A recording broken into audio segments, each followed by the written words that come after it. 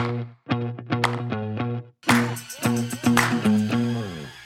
OWD fam, Patrick here. Today, the Obsessed Network is launching Season 2 of Crimes of the Centuries, and we are so excited. Crimes of the Centuries is the podcast from award-winning reporter Amber Hunt. Recently named by Rolling Stone as one of the top 10 best true crime podcasts of 2021, Crimes of the Centuries rediscovers the true crime stories that shocked the nation. Cases so unbelievable, we thought we'd never forget them, but somehow did.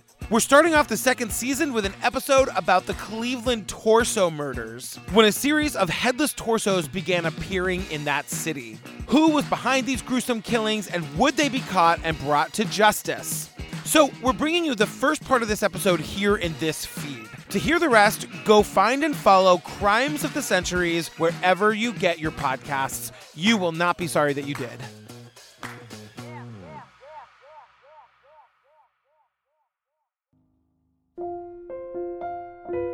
On a crisp fall morning, a Monday, in 1935, two young boys made a grisly discovery in Kingsbury Run, an area in southeast Cleveland, Ohio.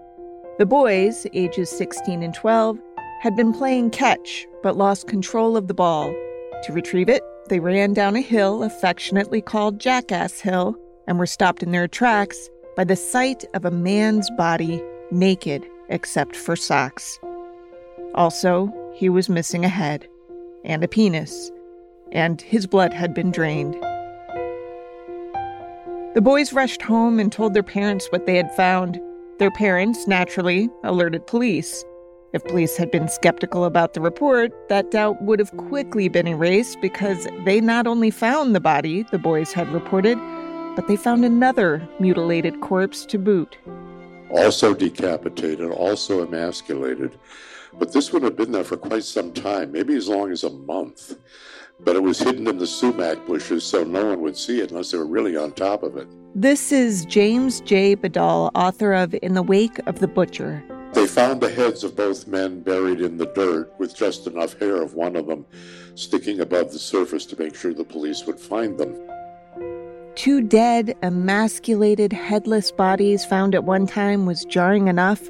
But what officials couldn't have predicted at the time was that the discovery of these two men marked the first in the official tally of a serial killer to be dubbed the Cleveland Torso Murderer, a case that would forever haunt the town and the investigators who tried to solve it, including one of history's most famous and least touchable.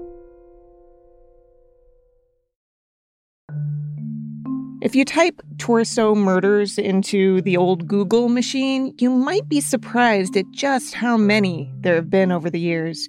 In the 1920s, a spate hit Pennsylvania, some 15 victims attributed to a still unknown killer whose victims were as young as 6. The series of killings stopped as mysteriously as they started. The next decade, another spate hit Cleveland. Some people, including one of the lead investigators in Cleveland, have wondered if the two series are connected. Ohio and Pennsylvania are neighbors, after all, but there's never been solid evidence linking the two, so today we'll focus on the Buckeye State, where the terror began September 23, 1935, with the discovery of those two headless bodies. The first man was identified as 29-year-old Edward Andrassy, who lived on Fulton Avenue with his parents, and he was what police in those days called a snotty punk. Andrassy had a sketchy record. He couldn't seem to hold down a job. Strangely, the one long-term job he did have was on again, off again, like a bad relationship. He'd been hired, and then fired, and then rehired 11 times total at a city hospital, where he worked as an orderly in the psycho ward. Interesting, isn't it? Andrassy had had a rough upbringing through no fault of his own, or his immigrant parents. When he was 16 years old, his older brother Joseph had been killed at age 20 in a bar fight, after which Andrassy seemed to struggle. His parents told reporters that they had tried to help him, tried to set him straight, but he told them to butt out. He'd been arrested any number of times for drinking and brawling. He was even known for sleeping off his drunks in cemeteries. That history of legal run-ins likely helped keep him from dying in anonymity. Of the dozen victims officially attributed to today's killer, only 2 victims were ever officially identified. Even the man found with Andrassy never got a name. Now, Cleveland in the 30s was struggling with the Great Depression, as was much of the country, but it was arguably doing better than most. It was, at this point, the 6th biggest city in the country and had successfully bid itself as a convention city. Its downtown had a new Union train station, fancy hotels, and a state-of-the-art auditorium. When the 2 bodies were discovered in the fall, the city was gearing up for an especially big summer.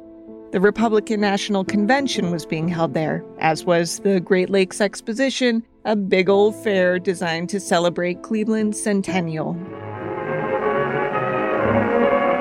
Cleveland, the state's largest city, flings its soaring towers into the blue Lake Erie sky. Built on Lake Erie's southern shores, today's Cleveland typifies America at its best. Cleveland's population was straight up booming, having grown 60% between 1910 and 1930. And a lot of that population stemmed from immigration. Some 25% of the city's 900,000 residents were foreign-born. Poland and Slovenia were biggies, as was Hungary, which is where Edward Andrassy's parents, Joseph and Helen, had been born. The 2 had traveled to the U.S. with their oldest child, John, in 1901. After they settled, they had 4 more children.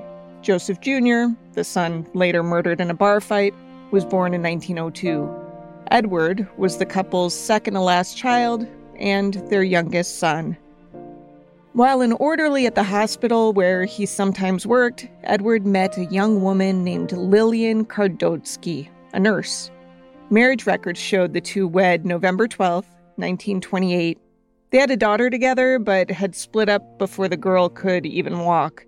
By the 1930 census, Edward was back living with his folks, as did the 2 sisters who sandwiched him in age, Irene and Edna. Now, Edward's folks knew he was mixed up with some rough people. They knew this because just 2 months before the murder of their second son, a man had shown up at their home threatening to kill Edward for, quote, paying attention, end quote, to the man's wife. Naturally, thinking that this visit might be related to Edward's death, they told police about the encounter after his body was found.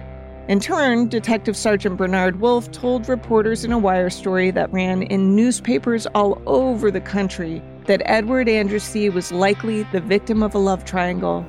I'm sure they saw the genital mutilation as support for this theory. They assumed that the man found with him was somehow connected to the tawdry affair as well, and why else would their bodies have been dumped together? And because they never could figure out who that second man was, they had no reason to doubt the conclusion they'd reached. It was a sad affair, sure, but surely it wasn't random. Not that the police didn't legitimately search for the killer. They did. In fact, they went so far as to track down the guy who'd killed Joseph Andrassy Jr. in 1922, 13 years before Edward's death. They held that man for a few days before springing him loose, satisfied that he hadn't harbored a deadly grudge against the family for more than a decade. A few weeks passed, then a few months, and this strange murder stopped making national news. Until January 1936, when pieces of a woman's body were found in burlap sacks behind a Cleveland factory. Thanks to her fingerprints and criminal record for sex work, Florence Polillo, alias Clara Dunn, alias Flo Martin, was quickly identified as the victim. She'd been dead a few days when her hips, thighs, pelvis, lower half of her torso, and her right arm were recovered. At this point, the city of Cleveland had a new safety director who had only been on the job about a month. From a Crime Vault documentary. Safety director Elliot Ness became heavily involved. If the name Eliot Ness sounds familiar, there's a reason. That's because years earlier, Ness was well known at the time for heading up the Untouchables, a group of federal law enforcement agents that worked to take down Al Capone, and it was believed that his savviness as a detective would bring fast closure to the case. Spoiler alert, it didn't. And in fact, it probably helped dim Ness's political star, though not his legacy. A few months after Florence Polillo's body parts were discovered, police fielded an anonymous tip in May 1936, insisting that a group called the Black Legion was responsible for the deaths. That was a secret organization dedicated to terrorizing people of color, Catholics, and Jews. The group was known as a more violent version of the Ku Klux Klan, which should tell you something. The month after that tip, a new body surfaced. This time, there was again a head, which authorities hoped would mean a fairly easy identification. But as with victim number 2, that wasn't the case, which is admittedly surprising in this situation because not only did they have a head in good condition, hair still intact, tissue unaffected by decomposition, but this man had multiple tattoos, unique ones even. His left leg bore a cigar-chomping comic strip character called Jiggs. His right shoulder, a butterfly. Right outer arm, heart with a piercing arrow. Right inner forearm, crossed flags with the initials WCG. On his left arm were the names Helen and Paul beneath an image of a dove. He had everything short of "my name is blank" tattooed on his body.